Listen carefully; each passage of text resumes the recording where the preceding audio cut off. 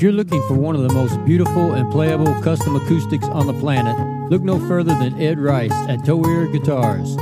Ed is a true artist, transforming exotic woods into magnificent, sweet-sounding instruments. Go to toearguitars.us, that's TOIRGUITARS.us, and contact Ed today.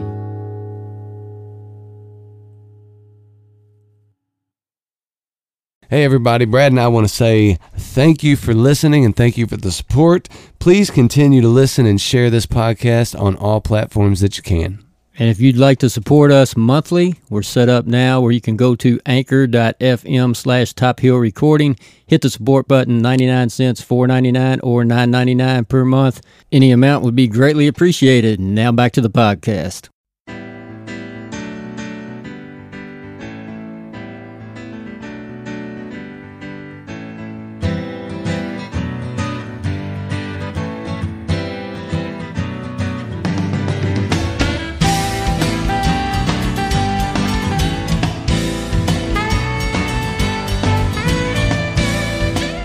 Top Hill Recording Podcast, episode 121. What's going on, Neil? What's up, man?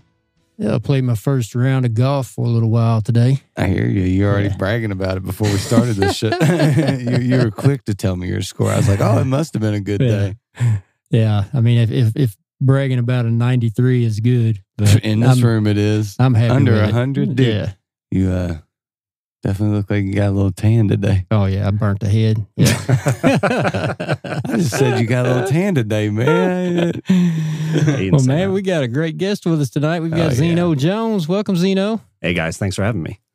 And you brought us a special-looking bottle of bourbon that I have definitely not seen before. Yeah, I don't think anyone's seen it outside of my immediate family. That's awesome. My dad got into blending, I think it was a couple of years ago, and he likes to give everybody unique gifts, and he likes to make stuff and everything. So he looked up, I don't know what the recipe is, the blend, but that's his own blend. It's Jones blend, and he's made his own labels and everything like that, but it has, I think, a pretty good taste, and I thought you guys would find it interesting. Did he just purchase bottles that he likes and just kind of play with proportions, or do you even know? I think that's what he did. Yeah. He didn't distill it himself. It's blending pre-made stuff, but he kind of looked up profiles on it and kind of got into it and said what would go good with others. So, but you have no idea what's in it? Oh, he won't tell us. Oh, okay. It's a secret. It's a secret. Yeah, it's a secret blend. What's your dad's name? My dad's name is Jeff. I was going to say, it's Master Distiller Jeffrey Jones, what you can call Jeffrey Jones. That's what it says on the back of this label. Well, thanks, Jeff. And cheers. Cheers, guys. I'm excited to try this, man. Oh, yeah. That's nice. Smooth. Yeah. It's smooth, and the burn comes in on the back end, which is where I want it to be. So here it comes. Yours more delayed than mine. Nice job, dude. Blender Jeffrey Jones. Jeff. Man, would you like to be a podcast sponsor with your bourbon? No, this is really excellent. I don't know how many of those there are. I'm telling you, man, it's really good. That was just 1 year's Christmas gifts or something. Small was it Christmas? batch. Yeah, Christmas. Yeah, that's cool. What a cool idea, man. Yeah, it is. Let me see it. Number one, I find the older I get, the harder it is, and the older everybody around me gets, the harder it is to buy gifts for them.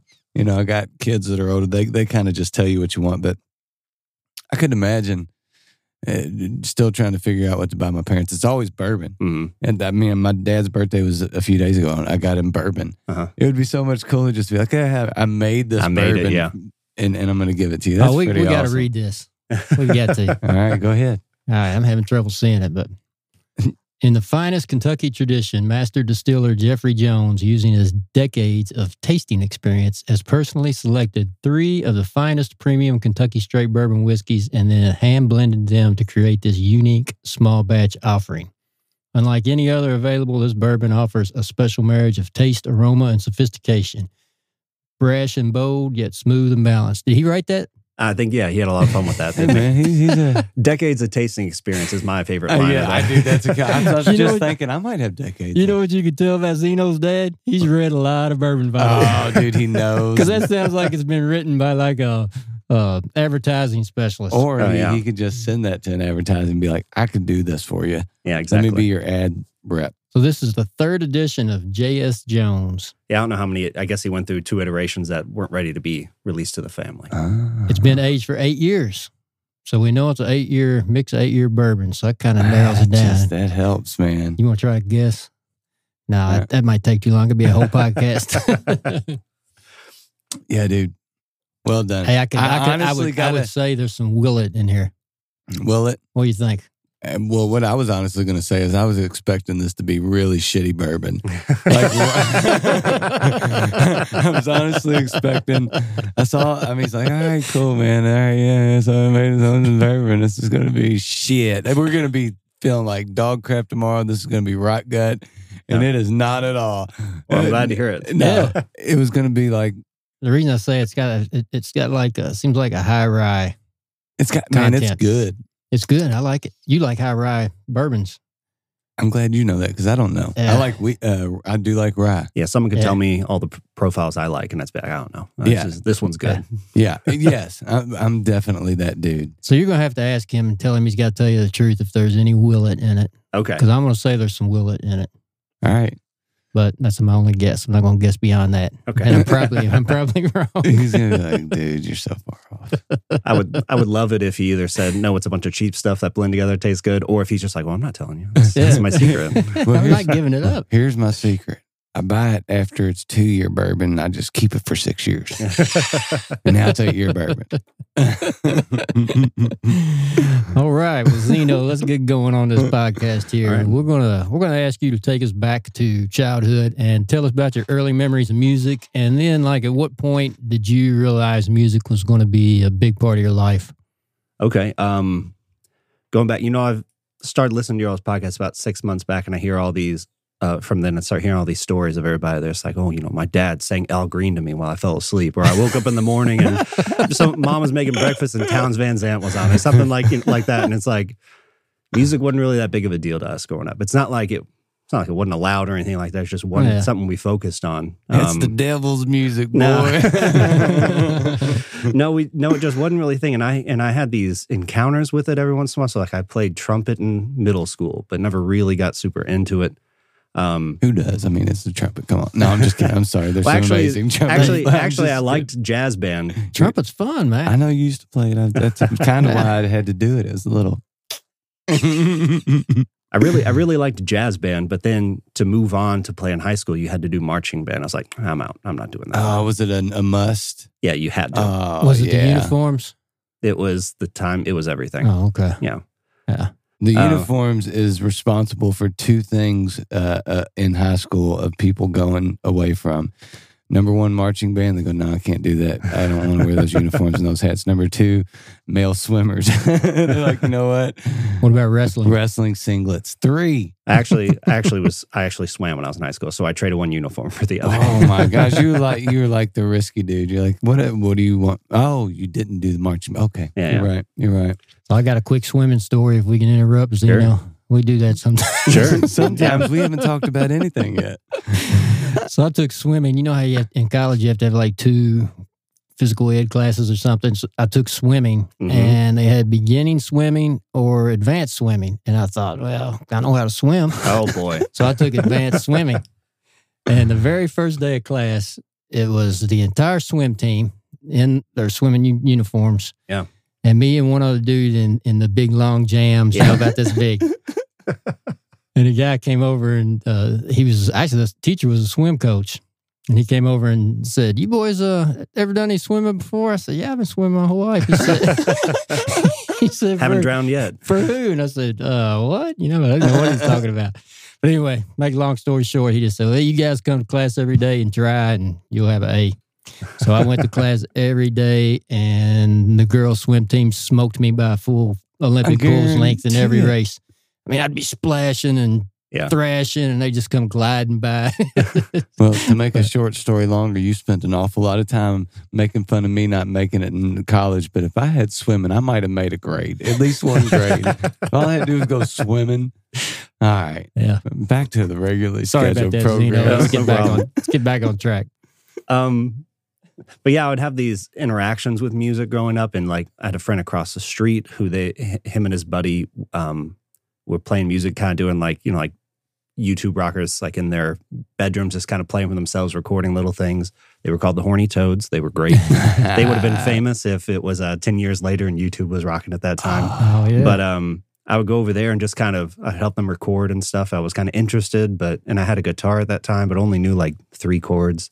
It wasn't until I went to college and my buddy gave me his packet of CDs. He's like, dude, you need to listen to more music. So he gave me all of his CDs at one point, and I just started listening to all of it. Oh. And that was like, I was like 19, turning 20 is when I started really getting into it, and then started really playing guitar. That's kind of when it really took off. 19. So what was in that CD collection? A lot of old stuff, like classic rock type stuff in that era, 60s. But I really stuck onto the Bob Dylan. I ate that up. A little bit of the Neil Young, but I mean, that was kind of my Bob Dylan year for sure. And it just kind of really helped me kind of understand. I used to not like live takes of anything. And Bob Dylan was the first thing that was kind of, it was difficult to listen to at first. If you aren't accustomed to Bob Dylan's voice, a lot of people say he has a terrible voice. And he might, but I think he's a great singer. Over time, you kind of learn that. And then that kind of, for some reason, that's kind of tripped something in my brain where I'm like, okay, kind of opened up. And like, if something is not instantly palatable, I can still listen to it and kind of get that acquired taste to it over time. And that kind of expanded that for a lot for me. Start learning Bob Dylan songs? No. On the guitar? No, not really. I don't really have patience to learn very many songs. I kind of start to learn a little bit, like part of a riff of something, and then I just go off on my own, usually. It's hard for me to learn a song. Oh, if you're a Bob Dylan guy, especially early on, I would assume you're a lyrics first listener. I can't, if it's in that type of situation. I mean, I kind of switch it back and forth. At least that age, maybe. Mm-hmm. What was it that would really draw you towards Bob Dylan at that age?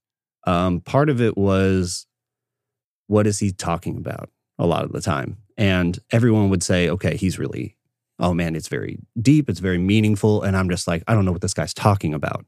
And he would just put these kind of layers of metaphor on top of metaphor and kind of drive it home. And then basically it meant something to him, you could tell, but it also could mean what you needed it to. Mm-hmm. Of course, when it was early songs, when it was protest, it was very clear about what it was about. But when he got into like Blonde on Blonde or Highway 61 Revisited, it was a little bit more veiled on what he was talking about. And I was very, very interested in that because it just felt so endless on what it could mean, even though I know that there was one right answer. And I don't think he ever really talked about what his stuff was about. So he kind of kept it a mystery. I like songs like that too. But it makes me think we had a professional producer, promoter, I guess, on the show one time that we were kind of talking about one of the songs you wrote, Neil, that, you'd written a song that was intentionally written to kind of be interpreted by the listener. Mm-hmm.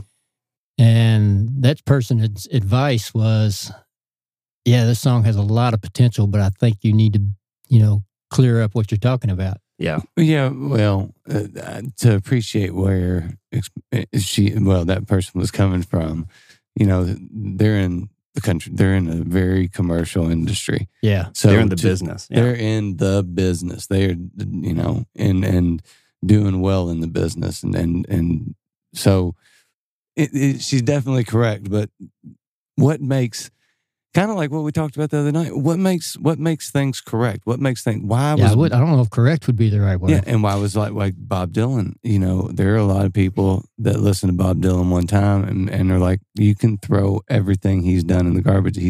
Because they don't like his voice. They hate his voice and they can't get past it, and that's it.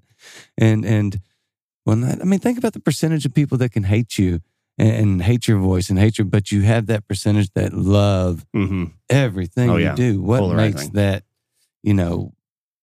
it just depends what people are drawn to. I say you're doing something right at that point. Yeah. I'm not making elevator music for everyone to enjoy it or for it to be pleasing to everybody's ears. And that's definitely how I am now. I'm pretty polarizing wherever I go. Somebody's rocking out and somebody is walking out. So people either move towards the stage or leave. Huh? Yeah, for sure. No, man, that's probably that's awesome. That's probably a good thing. It probably is, it makes it quick and easy. You know who's in, you know who's out. There's no in-betweeners. And I think that draws people in. Yeah. Definitely. That was hard for me to understand and believe when I was 20, 21, like starting to play out and everything. It was very hard. So that started at 20 or 21, huh? Yeah, when I started being out playing, I would... God dang. So you went from just learning how to play and loving, I mean, like really, like you said, really digging in to almost playing out fairly soon. In like 2 years. That's now, a quick jump. Like I said, I knew like, I had like a beginner's book and I had learned like the 4 chords and everything, but I couldn't play a song for anybody or anything. That don't count. But yeah, it's when I actually started going for it, I would say it was, right around my sophomore year of college. Were you playing solo then? So I started off catching up to my friends. So my friends all could play guitar. One guy played in church. One guy was raised on music and knew everything. The guy that I took all of his... These guys were all on the podcast, weren't they? The guy that I took all of his music from, freshman year, he's the one that kind of knew everything, and they all knew how to play, and they started wanting to play. And I knew a little bit, and it was kind of like, okay, well, I'll play guitar, I'll play backup guitar. Jeff, you, and I don't know if either of you bass players, but the ultimate diss, and Jeff, you play bass. Guess who's been playing bass all the last few weeks? That's one thing we've learned over this podcast. About 80% of bass players became bass players by default. The band just needed a bass player. But there's either two things that happen. They either stick with it and then they're like, it was more natural, or they're a better guitar player for it when they actually do play guitar. I was like, get me off this thing. Yeah. It wasn't for me. The jump kind of makes sense now, because when you were talking about all your friends that played, if you jump in with, 3 other guys that have played, your leap is going to be a lot quicker than it would be if you were I got to learn from them. Oh, dude, I could imagine the lessons in those couple of years that you learned just about timing and just the little bitty intricacies of playing guitar. And even if it's, just rhythm, so many things you can do as a rhythm guitar player and learn as a rhythm guitar player, and the changes and the different positions you can play from. So I can imagine that had a big part of why you were able to play out in a couple of years, being around dudes that played. Yeah, that had to have been it, because I've never taken real lessons with guitar, but I just kind of hung around with friends and kind of learned from them and everything like that. Where'd you go to school? U of L. Okay. Yeah. Go Cards. And where were you playing during that time when you'd play out? So I started an open mic at Stevie Ray's. All right. And actually my first night went really well, and it was all downhill from there. It was... But then after a while, I met this guy who would play there a lot. His name was Taylor Walling. And they played around town. They were called the Wallings Jr. And he was the nicest guy in the world. A few years older than me. And he kind of took me, I kind of went and played alone and was kind of watching and like trying to appreciate everybody. But he's like, kind of took me under his wing and tried to teach me stuff. He got me in touch with a guy who was a promoter. So I played mostly acoustic stuff at that time. And I played at the... I played at a Bear Nose once. I played at the Monkey Wrench at one point before that thing closed down. Man, that was a great spot. There was a place over in Jeffersonville that was a cigar bar / bourbon bar that I played at a couple times. And then the place that became Haymarket Whiskey Bar used to be called Derby City Espresso. I played there a couple times. But that's what I was doing, but not very many repeat gigs. And then it just kind of dried up over time. So what did the young Zeno Jones look like on those? So were you playing pretty straightforward acoustic guitar and songs, cover songs or original songs? So I stubbornly was originals only. All right. That's which is something I did, but I was also I was trying to play very old. I had gotten into more and more older and older music, and I was playing very old blues music. Okay. And I thought it was a cool vibe. I thought it would kind of hit with some people in certain things, but I didn't really know how to do it very well. Like creating the vibe and everything. It just didn't really resonate. So gigs started drying up over time. Well, man, you got it now. Well, dude, it was just that's bravery. That's to put yourself out there and be like, dude, I'm going to play original, old school blues, in or out, That's just shocking. I don't know why, but that's just to be that early into it and stick to your guns. I would call it delusional more than, you know what? brave. Well, they call Kanye delusional. And look at it. No, I'm just kidding. It is kind of, I don't think it's delusional. I think it's courageous. And it's to be that young and to not be like, I'm going to play everything else that everybody else is playing so I can get back in these bars and make money and blah, blah, blah, blah, blah. When in the long run, those type of gigs aren't going to help you do what you want to do or do any of that stuff. But it's so easy to do that. It's so easy to fall in that trap of just, play the music, play the covers people want to hear and get the jobs. And try to sneak in an original every now and again, Yeah. But it might have been delusional, brave, whatever you want to call it, but it was very hard to do. And eventually it got so hard that I put myself out there every time I played. And I got told that in Memphis last month when we were down there. Someone's like, "Man, you really leave it all out there," which is what he was saying instead of "good job." And because, like I said, I'm polarizing. And and I hung it up, and I didn't even touch a guitar for like 9 years after that, like from 22 until like the middle of 2020, or when I was 22. So for like 9 years, I just gave it up. Yeah, we'll have to hear more about that, but I want to play a song. Then we'll talk a little bit more about that. Cool. Let's tell us about Cold Beverage, Stonewater Blues. This is a song that my buddy Jared and I wrote together. We were living together in Lexington. He was learning, what was he trying to learn? It was some Led Zeppelin song where they do this slide, maybe In My Time of Dying. And he was doing that, and he was playing some riff, and he was kind of learning it. It was very early in him learning it. He was just learning guitar as well, and he was doing it wrong. And I'm like, play that again. And he played it, and he made up this riff, and then I took it and made it very fast. And then kind of made this song about it. It's also, there's a couple of parts in there I stole from a guy who went by Get Fiddle Jim at one point, very, very old, where he goes kind of crazy with this slide really high up on the neck, and he just kind of goes out of control for a little bit. I really like that, so I wanted to put something in a song that was just that move. So I unabashedly stole that and put that in there. Nice. All right, let's check it out.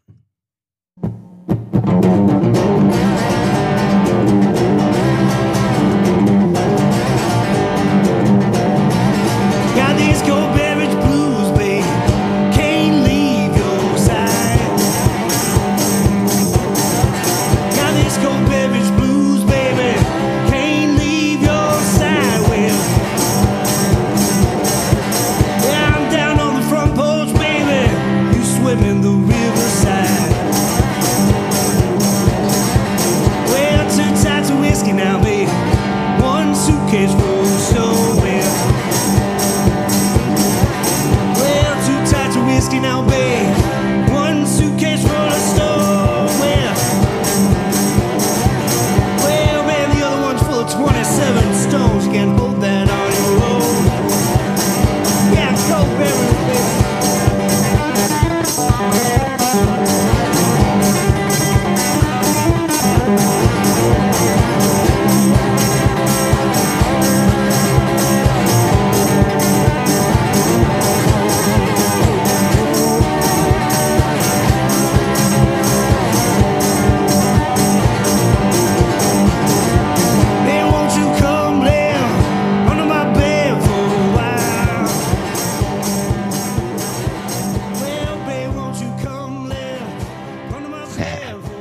Yeah, dude.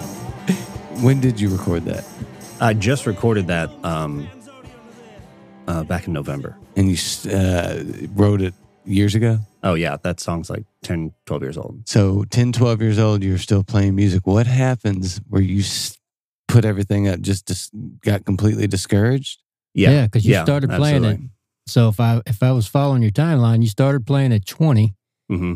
Then you ended up going down the old school blues route and kind of polarizing or whatever you want to say. And then, so 2 years later, you said no more. Is that right? Yeah, basically. 3 years. And by the way, when you talk old school blues, when I hear that song, I have the image in my head of like an old black and white video of some old timer just hammering down. Yeah. I was thinking about the movie The Jerk. What part of the movie The Jerk? When he gets his rhythm. Steve Martin gets his rhythm. Mama, I got the rhythm. Yeah, dude. Are they thinking he hates these cans? I don't know why I thought that was what it was. Navin Johnson. So was this something that at 22, was this something that was slowly happening over a time, or was there an event, or? Well, I had a few bad gigs in a row where like the room kind of cleared out, and that was, like I said, I was pretty young and I was just starting into it, and I was, doing it by myself, and that's pretty discouraging. So, and then there was also, when I started, there's a society called the Kentuckiana Blues Society. And they hold a contest every year about blues playing. And the first year I entered and I played, I got last place. So how did they tell you got last place? Here's first 3, and by the way, Zeno, you got last. They didn't announce it. They sent you your score, because they always say they're going to send you your scores because they have professional feedback. But it does say your place, and I got last place. And that's rough. Now that was very early on in me playing. That might have been my first year. So I went back my third year, and I went again, and I got last place again. So that was 2 years apart, and that was kind of the final straw where I'm just like, okay, even my people, the Blues Society doesn't like it. So what was this professional feedback? It's too loud. It's not a lot of people that listen to older blues music. So what I just did there in that song we just listened to is sacrilegious, where I put a ton of distortion on it and I'm going kind of crazy, and then they're like, well, that's not what it's supposed to be. It's supposed to be a smooth, kind of old. It's supposed to be acoustic, things like that. And I kind of, by the time I did it the second time I was playing electric, I kind of found that I liked that sound better. And they just didn't like it. They didn't like my choices. Well, we need to call the Kentucky Blues Society. They need to change that. They're like, get off my lawn. Hey, how about just telling who's the top 5? Come on. Well, the thing. Well, again, they didn't embarrass me in front of everybody, but they did. But I mean, I entered that same contest last year. Why couldn't they just put "Don't give up"? Not last. But I entered that last year and I won. Oh yeah! Come on, Kentucky Blues Society. What's up? So 2021. They're coming around. 2021. Yeah, that was 2021. Okay. Dude, see, Yeah. Well, congratulations, number Thank you. one, Thank you. for not giving up. But God dang, man. So when did you ever want to reach out and find out who got last place this year, so you could be like, I just want you to know. Just try it twice, quit for 9 years, and come back. There is a recipe to come. Yeah, now you know the recipe. See you in 11 years, kid. Now I did. You get the feedback, and I had one person at one point reach out to me. They said, we got into a fight over you, and one person said, I mean, an argument, of course. Okay. I mean, who knows? Maybe someone threw hands, but they were like, no, this guy is first. This is the guy, and there's like, no, he's terrible. And so, like I said, that polarizing thing. One person says, and they felt the need to reach out to me on Facebook and apologize for the other people. It was pretty neat. Yeah. But the Blues Society, I mean, it's fun to joke because I got last place and I was doing that to kind of cope with myself. But there were criticism in there too, like you need to stay in time. You need to, I kind of would learn from it, but I was too young and I didn't want to listen to kind of that feedback, because enough people had told me that I was pretty good that I was like, okay, I know I'm good. These people don't know what they're talking about. Yeah. But they absolutely do. And and so when I got old enough to kind of think about that and consider, like I said, what I was putting out and the way I was kind of putting it out a little bit more, kind of taking that into consideration, I think is when I got better. Was the Kentucky Blues Society contest your first venture back into music after this long period off? Yeah. So I didn't play for a long time. And so I met my wife, and she knew I had guitars because they were all around. I have like 5 or 6 that are all around. But I never really played them. And then at one point I started picking up playing. And then at one point I was playing with my buddy again in our old band. And it just kind of got more and more. And I said, hey, by the way, I'm going to enter this contest. It's like a month out. And she's like, okay. And so I end up doing it. I have to like cut some demos in our bedroom to enter it. And I go in and do it. And then I like to say I accidentally won, because my whole goal was I was just like going to conquer this demon that had been over me. I'm just like, I'm not going to get last place. You know, second to last place is the bar. That's what I'm going in to do. Yeah. You know, because I was enjoying playing by myself. Again, I had picked it up and I was just like, I really like this. I almost didn't, because I didn't want to ruin, you know, enjoying playing for myself by having a bad outing. But I'm like, no, I got to be a little bit brave and go out there and do it in front of somebody. But then I won, and then they sent me down to Memphis this year as like the continuation of that. And people would ask, and I'd say, I'm accidentally here. I just wanted to not get last. So how did that go when you were in Memphis? Memphis went pretty well.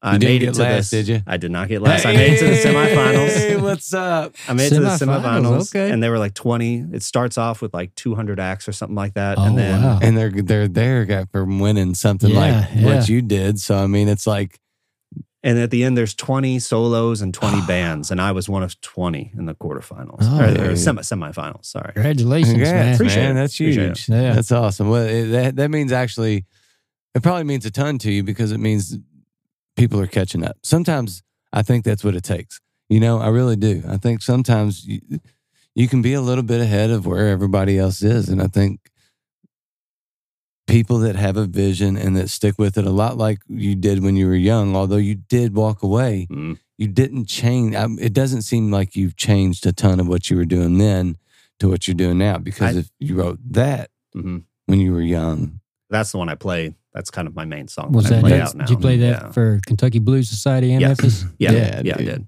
So when did you pick up the suitcase drums? That was when, so I was playing with my buddy, whose songs we'll hear a little later. And I asked him to do this contest with me. And he's not really a drummer. He plays drums with me. You know, he would admit, I was like, hey, did you practice? He's like, dude, I don't practice. We just play when we play with each other. He likes to keep it punk rock, I guess. And so I asked him to do this. He's like, dude, I don't know if I want to commit to that, you know, because we got to do it at this time. He works a lot. He has a cool job, and he's kind of busy with it a lot. So he has to cancel practice a lot. So I said, okay, fine, I'll do it myself. And then I had followed a guy back when I was playing, this about 10 years ago. I don't know if he plays anymore, but his name is Reverend Deadeye. And I saw him at the Green Lantern in Lexington. And then I saw him once when he came here to Louisville.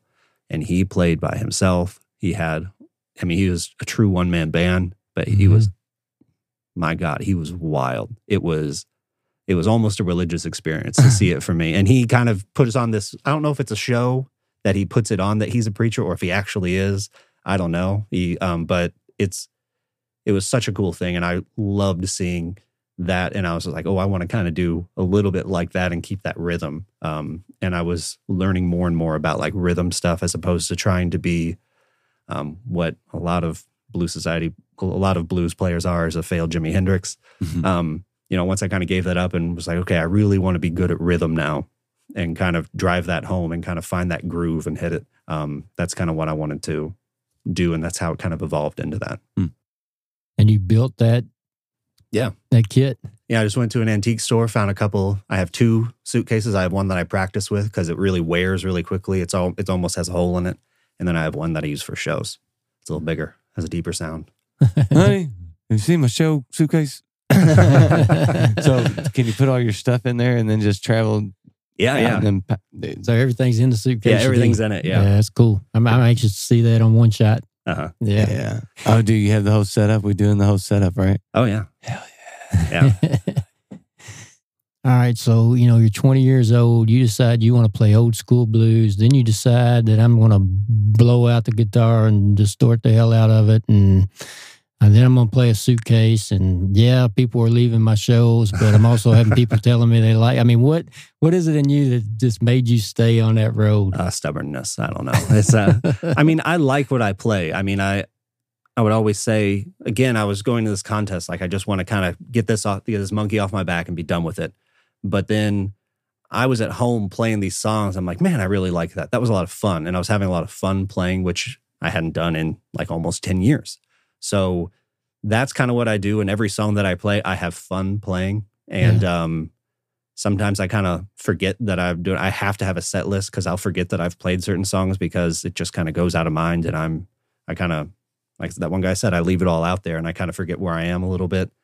And if I'm doing that, I'm having a really good time. And it's almost, I don't know, it's almost like a meditation or like a therapy or something like that. I come out of it very clear-headed, and that's kind of what I'm going for. And if people like it, people invite me back, which they've been doing lately, then I'm doing well. So Nice. Yeah. Cool that you stuck with it, and cool that you went back to where you decided to quit after getting last place and ended up getting first on your first event back, and then got to go to Memphis. And I'm sure that was pretty cool. it was cool. Yeah. Pretty cool experience, wasn't it? Getting to play down on Beale Street was a lot of fun. It was really busy. It was a really cool experience. Yeah. Met a lot of great players, really cool guys down there too. Oh, I could imagine. Does this contest happen like at different venues on Beale Street, or is it all in one place, or what's it look like? It's supposed to. You're supposed to be moved around to different venues, so it's all up and down Beale, and like all of them are taken up, and everyone gets like a 25-minute spot, and you kind of rotate in and out. Though I, for some reason, was stuck at Jerry Lawler's place, which is an old wrestling guy, right? Yeah. And I was at his place both days of my quarterfinal, and then I went on to the semifinal, and they put me there again. I'm like, okay, I'm playing at the one non-blues place at this place, but it was a really cool spot, and I really liked it. But I was like, I couldn't play at like BB King's place or something like that. We went there for lunch. It was fun. Let's listen to another tune. Tell us about Street Sweeper. Street Sweeper is probably the first song I wrote when I got back into playing. This one I wrote for my buddy and I to play in our band called Cold Beverage. So this is one that we would play out a lot, and we would have the same kind of deal where someone would love us, a few people would walk out. Actually, they'd probably back up because we played too loud. But this is one that we played coming back, and it was we were practicing just kind of for fun, and we really got into it, this song. And then afterwards, this day of practice, we're like, we should make an album. So this kind of is the song that kind of brought us back. All right, cool.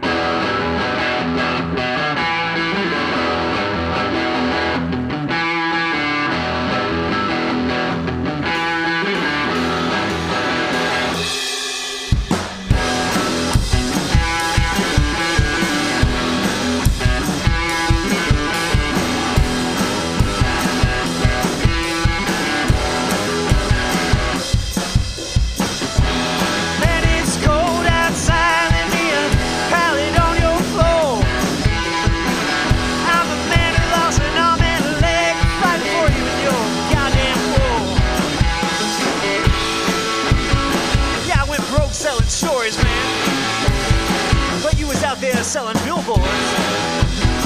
Yeah, I'm making money like a drugstore. Well, man, you ain't never seen a man so poor.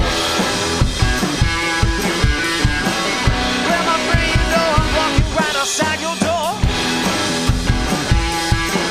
I'm just a street sweeper, baby. Just some street sweeper, honey. I'm just some street sweeper, but I can really sweep your floor.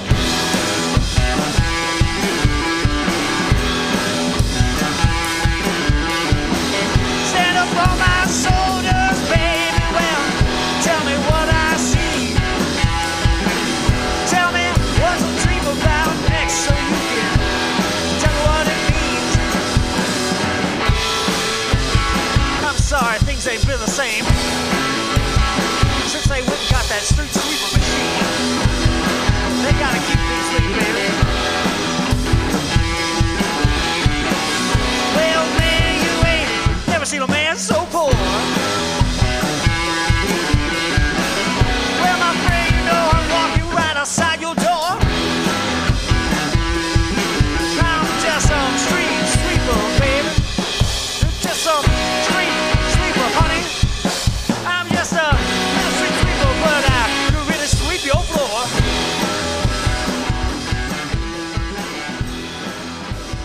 I'm gonna sweep your floor, man. Oh, yeah. Dude. Yeah, it's got some, definitely, you wrote down White Stripes. Yeah, that kind of has the White Stripes feel. It's got a... Oh, for sure, yeah. And it's got a, well, I'm sure you hear that a lot, but it's also got like this punk flavor to it. I don't know if you ever listen to punk when Because you... the drummer doesn't practice. Yeah. I'm telling you though, that's true. Yeah. That's true. No, it does. But- Yeah. There's definitely White Stripes in there. I was listening to White Stripes all throughout the time. Actually, people would also say, you guys are doing like a Black Keys thing because there's just two of us. It's a duo, guitar and drum. Yeah. And it's to the point where I'm just like, okay, I can't listen to the Black Keys because I already rip off the White Stripes enough. I've got to stop listening to the Black Keys. So one thing that did happen when I quit playing music was I was able to start listening to the Black Keys, which was small consolation. It wouldn't have mattered. You could play just like the Black Keys. If your drummer's not going to practice, y'all couldn't sound like the Black Keys. Y'all could definitely sound like the White Stripes, but not the Black Keys. But I love his drumming style because basically him and It's free. It's all about us having fun and enjoying. I said, if you aren't having fun, I don't want to play it. So he's like at the beginning of that song, he's just like tapping on his, like he's trying to annoy me basically while I'm playing. He's trying to get me to laugh and mess up while we're doing a take. And it's a live take, so if we screw up, we got to start over. And I don't know, it's a ton of fun. And he'll put in these fills or just kind of these stops and everything that just like, I don't know, we really like try to just kind of amp each other up as we play it, and he really can do it. He's one of my favorite drummers to listen I like to. the style too. And honestly, did you add a bass player, you'll stop getting a lot of If you added a bass player to that recording, you wouldn't get as many comparisons. You might get no comparisons because it's definitely cool. The song itself is cool. Like the style is cool. I dig it. I don't mind the comparisons. That's fine. Yeah. No, it's always good. It's always good. Jack White's new album, so amazing. It's amazing. I just had to say that. I don't know if anybody's listened to it or not. If you could listen to it. Which one? There's one coming out next month, right? Not that one, yes. Yeah. Okay. I was wondering if you somehow listened to that one. No. But no, that one's really good. No, I can't imagine what this next one's going to sound like. I was upset when the White Stripes broke up, but he's been doing pretty good stuff on his own. So he's We listened to a few of the songs the other night. Yeah, he's just an original thinker, dude. He's awesome. Creative, super creative. Sorry. I was just going to ask, we've been talking about, you've kind of mentioned just, broadly and in general, people either really getting into your stuff or really not liking it. Yeah. What stands out is that gig that was just terrible. It was my last one. So like I said, I had this promoter who would kind of line me up some stuff for some solo stuff, and that dried up after a while. And I had one that popped up where we need to fill in, right? And I said, okay, well, I'll do it, but I'm doing it with my band. And it was at the Rudyard Kipling before that closed down. And so I don't know, the guy did not know what my band did. And it wasn't a cool move by me, but I'm just like, okay, I want to play, but I'm playing with my buddy. We're called Cold Beverage. He's like, okay, that's fine, whatever. So I was playing acoustic stuff. I was pretty aggressive in my acoustic, but it was still that level. And then we went in there and we like tried to tear the paint off the walls with our sound. I mean, we were going nuts, and there were a few people that really didn't like it. But then, of course, the bartender back there was just jamming to it, and he like talked to us like 20 minutes after, like we couldn't clean up our stuff because he was just talking with us. He loved it, but that was a really rough one. And then we kind of got, I got chewed out a little bit for doing that because that's not what they were expecting from the promoter. From the promoter, and but I was kind of done at that point anyway. I don't know. That was kind of a last gasp or anything like that. Yeah. One time we played at Phoenix Hill Tavern, and it was, it was a big empty room. And it's hard to do. Stage or on the side main stage? Yeah. Main stage. I thought they put us on the side one, but they put us in the main. And that big it was garden room, dude. When that room's empty, it looks empty. Yeah. Well, it did. It's also gone. Yeah, that's. Well, we like to say we played in a lot of places and we're really sorry, but they tore them down after what happened there with us playing. They're just like, all right, we're done. We're pack it up. Rudyard Kipling, gone. Phoenix Hill, gone. Monkey Ranch, gone. Sorry, guys. So you mentioned breaking into a church. Tell us that story. Oh, okay. So when we first wanted to start playing, all my friends, when I was relegated to bass at the time, we wanted to play somewhere and we didn't really have a place to do it. And our buddy played at his church. And so he got tentative permission from one person there who didn't have like the ultimate authority, but there's like, yeah, man, you can do it. It's fine. I mean, we're 20, so they're like, whatever we can do to keep you guys from out drinking and stuff like that. There's like, take care of the place, take pictures of it, put it exactly like it was. So we went and we had permission and we were going to get a key. But the day came and we had no key. And my buddy was like, it's fine. Someone leaves the door unlocked. We'll just go. It's fine. It's kind of a chill place. Well, of course, we get there and every door was locked. So he's like, okay, well, you can pull really hard on one of the doors and it'll come unjammed, and it wouldn't come undone. So we were going to leave, but one of our friends had come into town. And we're just like, we got to find a way to get in. So we walked around and checked the doors one more time, and a friend noticed there was a vent in the back. And it sounds like I'm making this up. But it's like this, I think it's a Baptist church where they have like the pool on the stage where if they do a baptism, they will drop somebody all the way, they will fully immerse them, right? Yeah. So under there, I guess they have to have airflow so it doesn't get all moldy and everything like that. So they just had an open vent to under their stage, and we used like a guitar pick or like a coin on like a flathead screwdriver, undid that, crawled in there, and we were under the stage, and then finally someone found a panel that was loose and pushed up through it, and we went in there. And that was like at 11 o'clock at night, and we stayed there till like 4 a.m. playing music.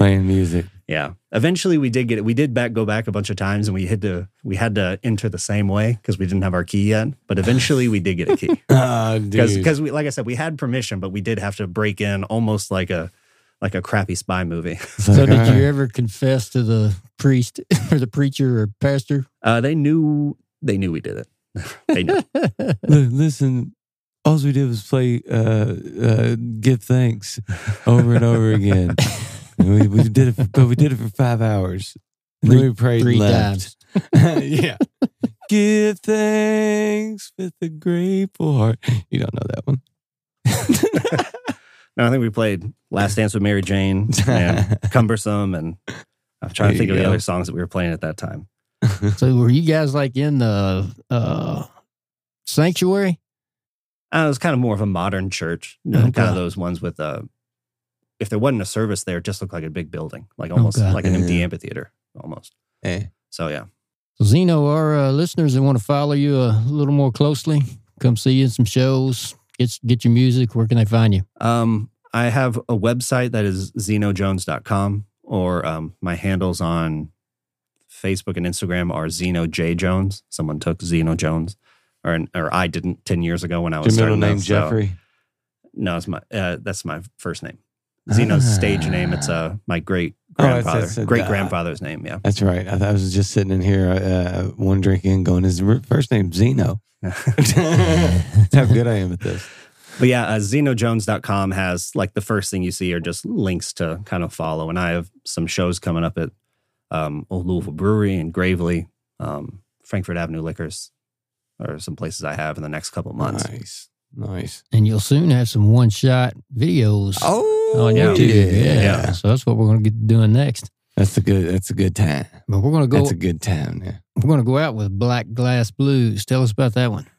Black Glass Blues is a song that we've never played out live. This is something we made right before I cut an album with that guy I mentioned, Taylor Walling, who was, he helped me get in touch with this guy to do this album. But I did it at the very end of when I was playing. I never distributed or did anything with it. And in there, we snuck in Black Glass Blues, which is a song kind of built off of a Mississippi Fred McDowell riff, where he kind of uses his slide and everything like that. Who was one of my favorite players. And like I said, this is one of the last ones we wrote before I kind of hung it up.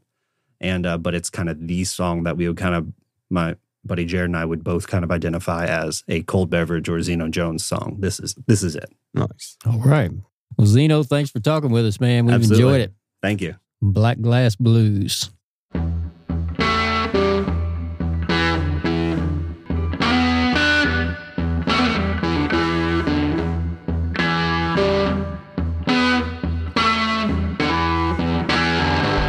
Well, I'm running to the ocean low.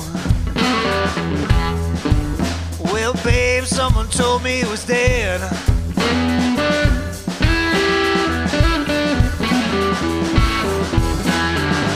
Yeah, I got 12 grand in a stovepipe, babe, twisted underneath my bed.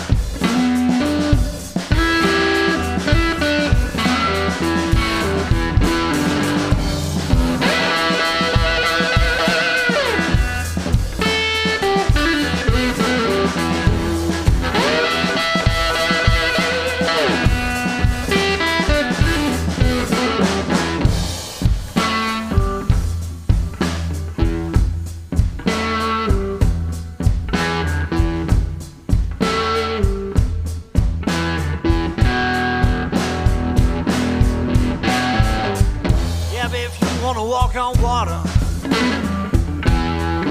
well, you better be token to your own beat.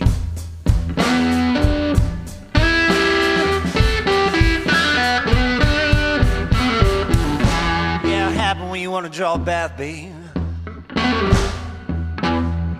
but you can only wet your feet.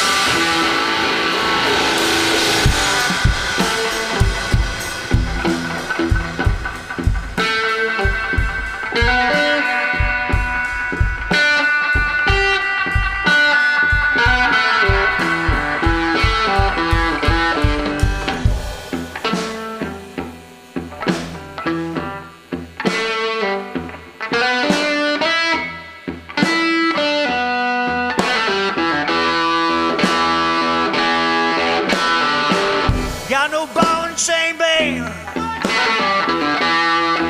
Well, babe, I can't even lift up my shoes.